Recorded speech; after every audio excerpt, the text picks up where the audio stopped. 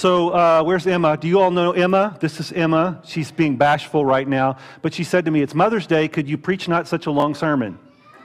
And so I told Emma that I would give it my best shot, that I would preach fast and hard. So I'm going to preach fast and hard for Emma and for all the rest of you. It was early in my preaching career, very early on, that about this time of the year, as Mother's Day was approaching, that I had planned out this sermon series that I was going to preach, and had spent some time well in advance planning it out, week by week, what would happen. And it just so happened that it was Mother's Day, and I remember walking in beforehand, and people were kind of gathering in the foyer, and this sweet young woman came up to me, and she said, I saw the bulletin, and I saw the title, and I saw the scripture for this morning's sermon, and is that a typo? She said, and I said, no, not really. And she said, well, I think what you're intending to preach on is, and I was, the passage for that, it was from the Gospel of Luke, in where it says, Jesus says, if anyone comes to me and does not hate his father and mother, on Mother's Day, he cannot be my disciple. Jesus actually said that. If anyone comes to me and does not hate his father and mother, that seems rather harsh, and what a choice for Mother's Day, right? It's one of those hand plant kind of moments. We didn't have emojis back then for our texting, but if there was, it would have been one of those hand plants like, oh, what are you thinking? Today is not exactly that, but we do find ourselves in this series thinking about the body of Christ and thinking a lot about the place of mothers and daughters of women in the life of the body of Christ and how we share life together in the body of Christ. And really that passage from Luke 14 is not so much Jesus advocating that we hate anyone or anything, right? That's not the point. It's not so much that. But that passage is really Jesus looking out at the masses, a lot of people who were following after him and eager to follow after this new teacher, this one who represented something big that they had anticipated and waited for a long time. He looked at the masses so eager and so curious, and really he's asking the question, how far are you willing to follow Jesus? That's the question. How far are you willing to follow? What are the limits of your willing to hear and to see Jesus and what he says and what he does and what he calls you to? And are there limits really? How far are you willing to follow Jesus? Are you willing to abandon yourself to discover new life? Are you willing to abandon the world you've constructed for yourself for a new world and a new future? Are you willing even to let go of the preconceived notions you may have held dearly for so long to follow Jesus? Because I'm telling you that those masses that followed after Jesus in that moment when he looked up and saw them all, they had no idea what he was pointing them to, and how much it would collide and create tension and dissonance with everything they had been taught and believed, the history and the tradition that when Jesus came and he held it and he brought it forward and he invited them to see what it was really pointing them towards. Are you willing to lay all of that down to follow Jesus? How far are you willing to follow? Frankly, it's a good question, and it's a hard one to answer because it's difficult and it's sometimes painful to let go of those things. I've got to tell you, the tilt-a-whirl is not my friend. Do you know the tilt-a-whirl? Again, early on when our oldest daughters were very young at the church we served in Wichita Falls, we had kind of a spring picnic kind of thing like you do sometimes, and not far from where our church was, there was this amusement park called Funland. And Funland was it was one of those carnivals that travel from town to town, only it broke down in our town, and so they just left it there. And it had been there for years and years and years and years, and it was kind of old and rickety, but we had a picnic beforehand at the pavilion, and we grilled hot dogs and all that. We ate hot dogs, and then we went over to Funland for fun times, and my daughter Claire wanted to ride the tilt-a-whirl. And so she got on the tilt-a-whirl. I did not get on the tilt-a-whirl with her, because I'm smarter than that. I know my limits. But she got on the tilt-a-whirl, and the tilt-a-whirl began to spin around, like the tilt-a-whirl does. You can see the picture on the screen. And she was kind of enjoying that for a minute, and I watched her, and I could tell that maybe she had had one too many hot dogs before the tilt-a-whirl. So I was thinking, man, this could turn out poorly. And the tilt-a-whirl finally stopped, and she got off the tilt-a-whirl, and she came over to me, and I was like, whew, survived that one. And she said to me, I want to ride it again.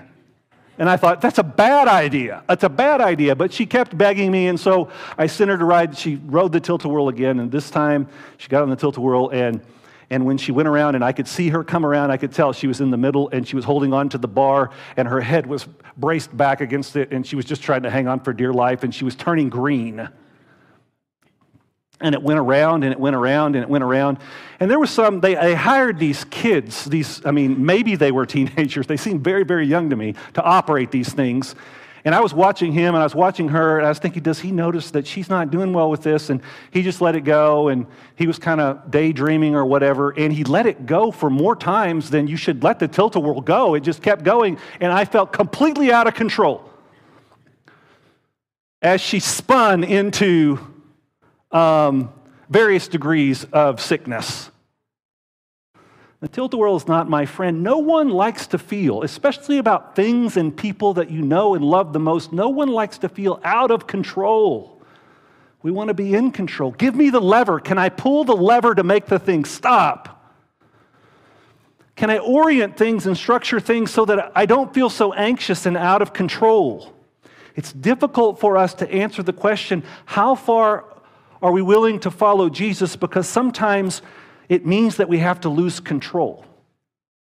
And we're surrendering that control over to something beyond ourselves. So here is God present and active in a world torn apart, reconciling and redeeming, drawing the whole creation forward, and the story is about that. And even as God walks with Israel, the story's about that. God's desire to redeem and reconcile the whole humanity. And through all the twists and turns, the story is pressing that way against all that has pulled the creation, the world, and human relationships apart. God's pressing back against that.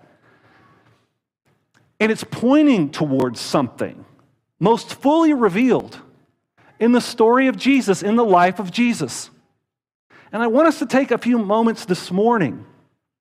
Emma, I'm trying to say just a few moments this morning, to hold the story of Jesus in light of that trajectory, that narrative arc, right, of what God is up to in the whole thing, in the whole project we're trying to make sense of.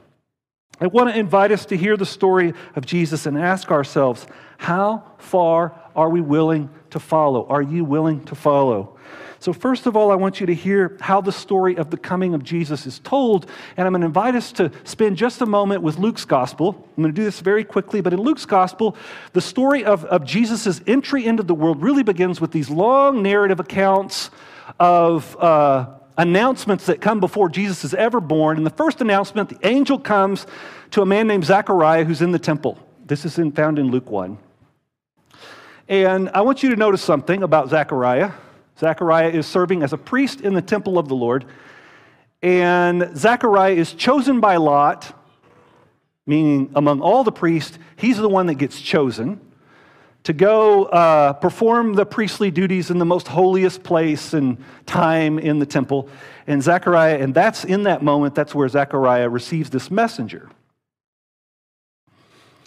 And Zechariah, as Zechariah received that message, can hardly believe it. In fact, it says Zechariah is in disbelief. And you remember what happens? What the consequence of that is? What kind of happens going forward? Zechariah is not able to speak. He loses his ability to speak, his voice, at the announcement that he's going to have a child. Disbelief. Let's get more fundamental. Who is Zechariah? First of all, Zechariah is a man. You recognize the name Zechariah as being attached to a male name. And Zechariah is a priest. And Zechariah is a chosen priest among all the priests. And Zechariah sits in that position. I want you to know that Zechariah represents the position of influence and power and voice and privilege in males in ancient Near Eastern culture in the world in which Zechariah lived. The next story that's told by Luke in Luke chapter 1 is not of Zechariah, but as another angel who comes to visit and give a message.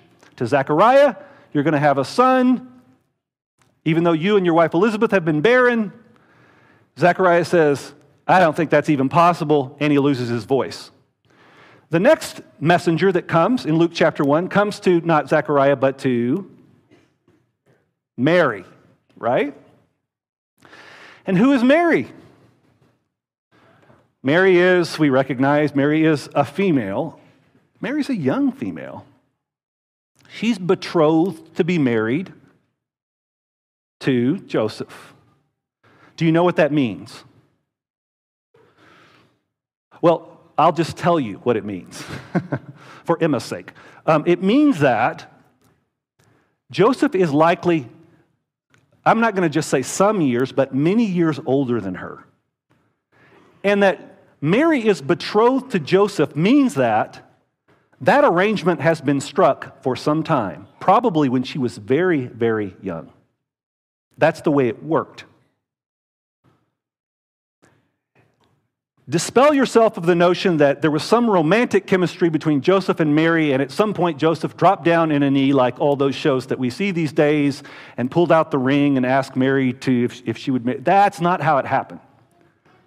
It was a deal struck between Joseph and Mary's father when she was very young for a marriage that would not take place for several years. She was a very young girl, and when she reached age, Joseph, many years older than her, could marry her. That's what it means.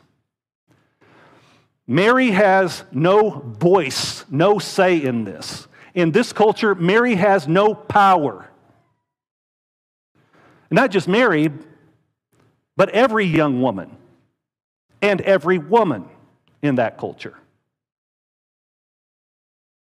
And so the angel comes to Mary, just as an angel came with a message to Zechariah, and says, Mary, you are favored by God, and you're going to be with child. And she said, blessed, let it be to me according to your word. And guess what? Luke says that Mary, receiving this news in this way with belief, the one to first faithfully respond, how far, Mary, are you willing to follow Jesus? Has voice. She sings. That's the Magnificat. My soul rejoices in God, my Savior. He's been mindful of me, the humble state of his servant. He's brought down high rulers and he's lifted up those who are lowly. What do you think? Where do you think that comes from? Is she the ruler or is she the one that's lowly? Right?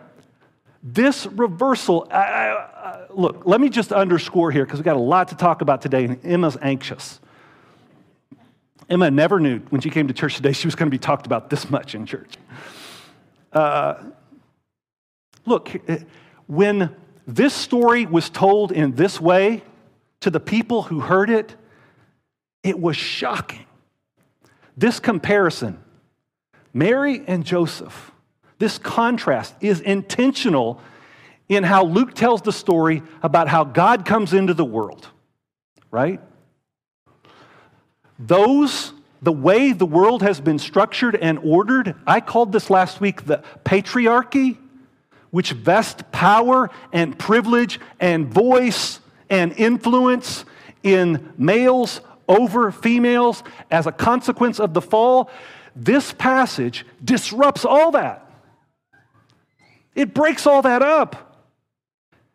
And we read this, and we've heard it before, and we may not think much of it, but I'm telling you, those first people who heard this story, it was revolutionary, shocking, hard to believe even. That's what's taking place in this story.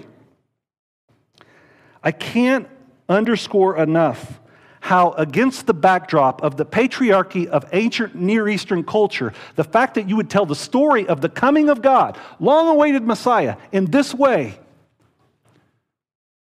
is almost unbelievable. It's unbelievable. To us, we think, well, yeah, Zechariah, he lost his voice and couldn't talk. And Mary, and she's the faithful one. Jesus comes through.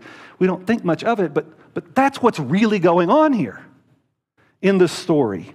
How far are you willing to follow Jesus, who's born into the world in such a way that it reverses all those things, that it presses back against the patriarchy and envisions a different way of thinking about men and women in the world, men and women among the people of God? Not only is this how the story begins in telling about God coming into the world in Jesus, but I want you to notice all the ways that the story of Jesus embodies what, against the backdrop of that time and place, is a radical affirmation of women. And that, my friends, is important to say on Mother's Day.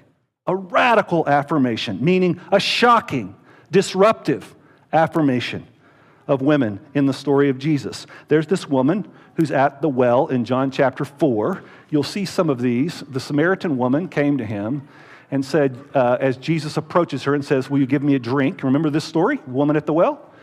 The Samaritan woman said to him, you are a Jew and I am a Samaritan woman. How can you ask me for a drink? For Jews do not associate with Samaritans. Notice that. It's almost scandalous for men and women to interact in this kind of way. That's what she's calling out. I'm not going to ask how many of you have watched Bridgerton. Just don't go there. In the culture, men and women do not interact in this way, and Jesus approaches her directly and has this conversation. But notice that when the disciples come and they see Jesus talking with the Samaritan woman at the well, they see them talking together, they approach him. Just then, his disciples returned and were surprised to him talking with a woman. And I wanted you to see these two verses because in the first one you might say, well, the shock here is that he's talking to a Samaritan. Jews don't associate with Samaritans. But when the disciples come and see this, they don't say, hey, why are you talking to a Samaritan? The disciples say, why are you talking to a woman? Right? Because it's scandalous. It's scandalous. It's shocking. And what happens as John chapter 4 unfolds, I'll tell you, is that as a result of that exchange, she goes back and she's discovered something that God is doing. And it probably has transformed who she is because she was treated by Jesus, the Messiah, not only with all of the love and grace of God, but in honoring and dignifying her as a woman. And she goes back and she tells everyone what she's seen and heard, and it doesn't say everything that she says. When she goes back into her community and she begins proclaiming the good news of God. She goes back into her community and she's proclaiming the good news of God. But I'm telling you, I believe that part of that is he sat down and he talked to me. Can you believe it? There are all these instances like this. She goes and she preaches, and I just need to note this. It says in John 4, many believed because of the woman's testimony. Many believed because of the woman's testimony. I'm telling you, she was an effective proclaimer of the good news of God. When Jesus makes his way to Jerusalem toward the end of his life with his disciples, he comes to Bethany first. This is in Mark 14. And there's a woman, he's gathered with his disciples at the home and in a home. And there's a woman who comes there in the midst of them, and she comes before Jesus, and she takes a jar of very expensive perfume, and she breaks the jar of perfume, and she begins to anoint Jesus. And the disciples say, whoa, whoa, whoa, wait a minute. What is she doing? Remember this? They complain about this. And they complain about it because she's anointing him, and they don't understand what's going on with that. But I'll tell you what, they complain about this because it's a woman who's doing it, and this kind of anointing is too close of an association of what priests do. Read all the accounts of anointing. And here she is in all of her boldness, walking there before them all, kneeling down and anointing Jesus. And that act of anointing is not only a priestly function, it's also one that foreshadows and announces that Jesus is king through his death. And so Jesus says, leave her alone. For I tell you that what she's done, wherever the gospel is proclaimed, what she has done will be told. Her life becomes a proclamation of the good news of God. You know, the first to declare the resurrection of Jesus, the first people to declare the resurrection of Jesus, guess who they were? They were the women. They were the women.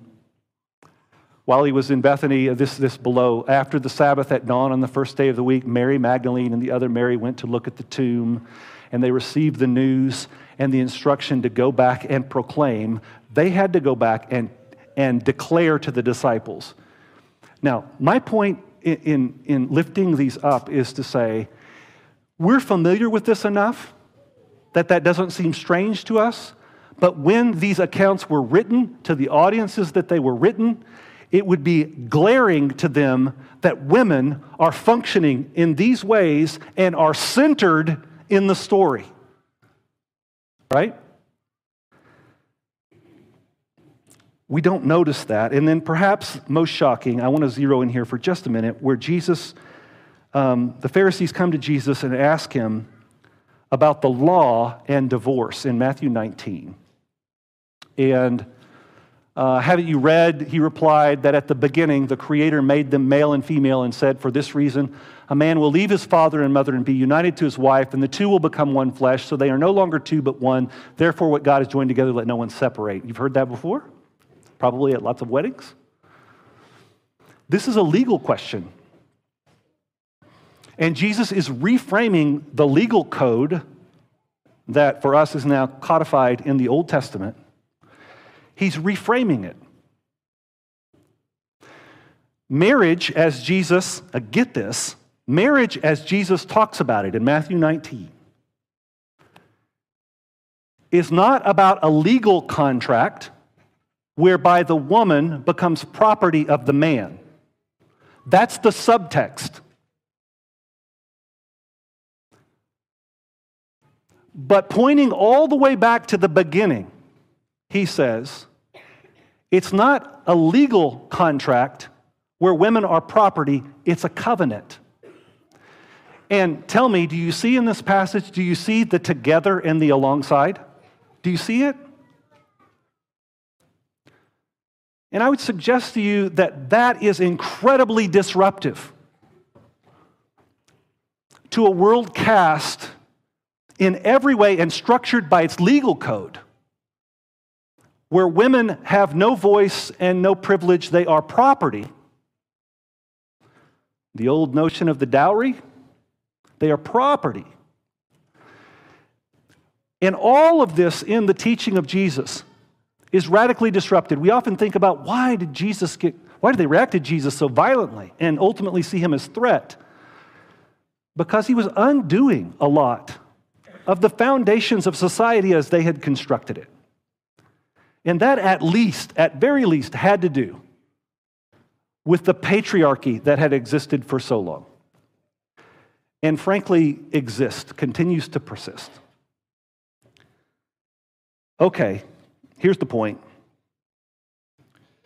The story leading us all the way up to Jesus, is pressing back against that patriarchy and leaning into God's desire for reconciliation and the restoration, the together and the alongsideness of all things. How far are you willing to follow Jesus?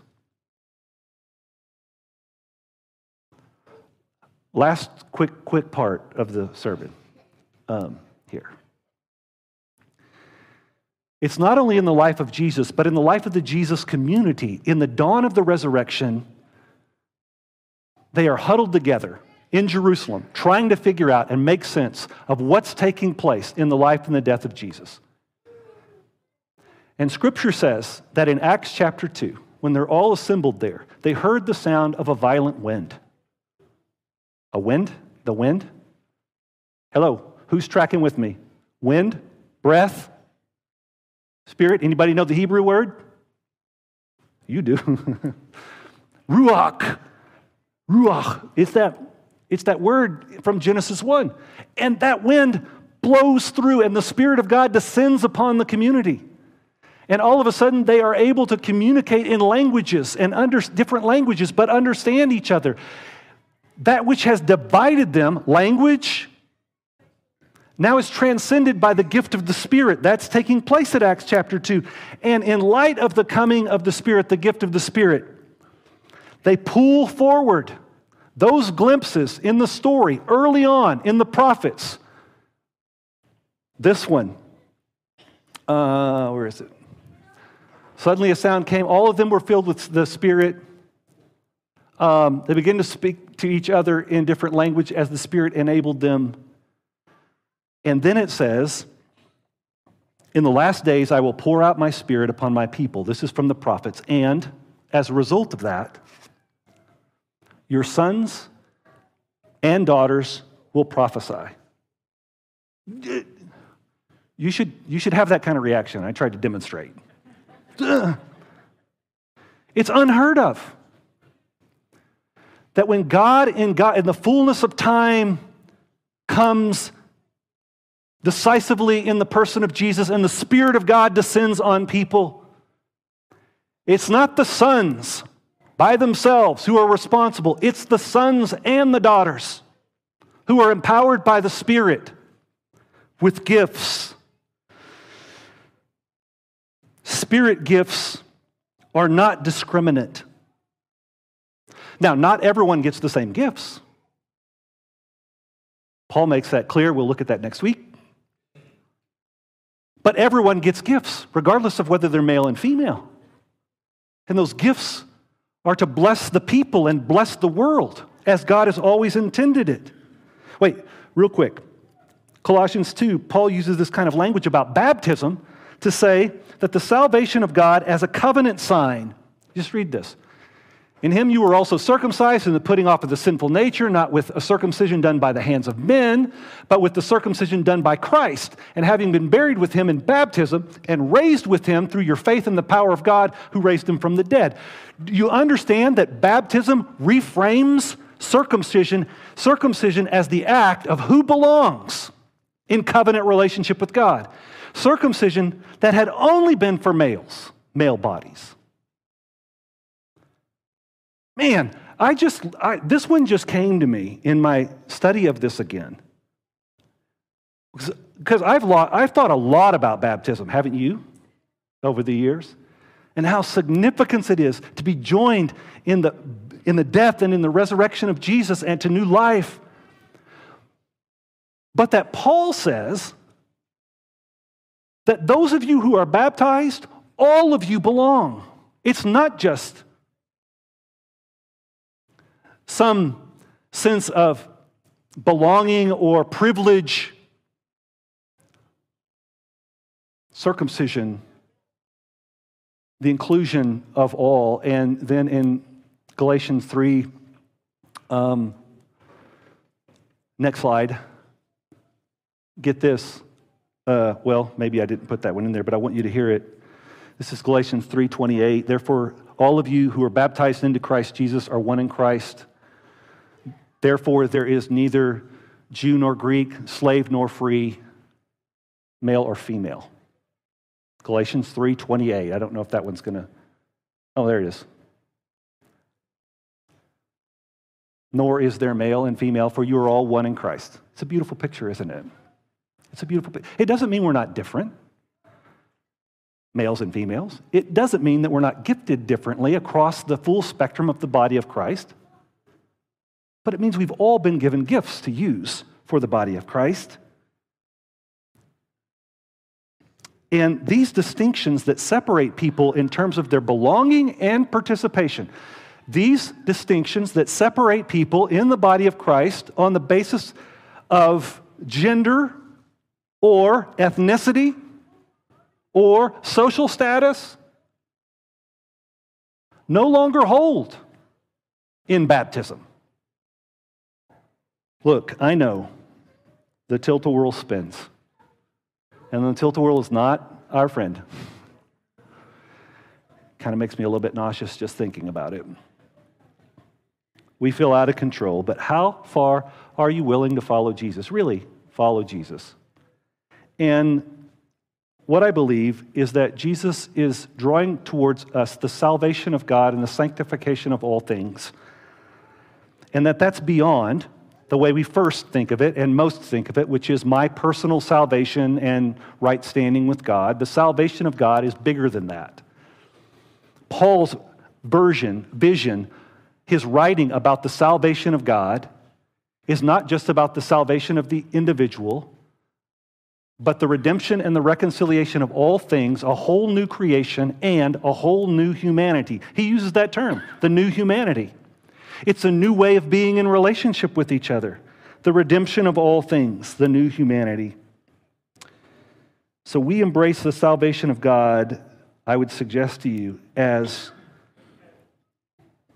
the sanctifying work to lead us into a new kind of way of being in the body of Christ, male and female, where we all belong equally and we all participate according to the gifts that the Spirit has given. Based not on gender, but rather the work of the Spirit in us. So next week, we're going to turn our attention to those places where there's evidence in the New Testament, in the writings of Paul and others, that's actually taking place. We've not thought about that, but there's evidence of that. And there's also evidence of places where Paul seems to be saying something quite the contrary. Yes, you're familiar with those. And we're going to look at those together. All seeking, no matter what, to follow God's leading, to follow Jesus in those ways that he's inviting us to embrace the saving, redeeming, reconciling work of God. Let us pray. God, help us to receive this word. Help us to see Jesus who moves, to recognize, empower, lean into God's desire for people to live together, male and female, in ways that reflect your image, oh God. And help us as we struggle with this to make sense of what it means for us to discern and to allow your Spirit to lead, and gather us all up now as we move towards the table, that we might take these things together, loving each other above all else, celebrating the gift of grace in Jesus, extending it to each other, offering ourselves to one another, broken and poured out for the sake of the world and for the sake of one another. We pray in the name of Jesus. Amen.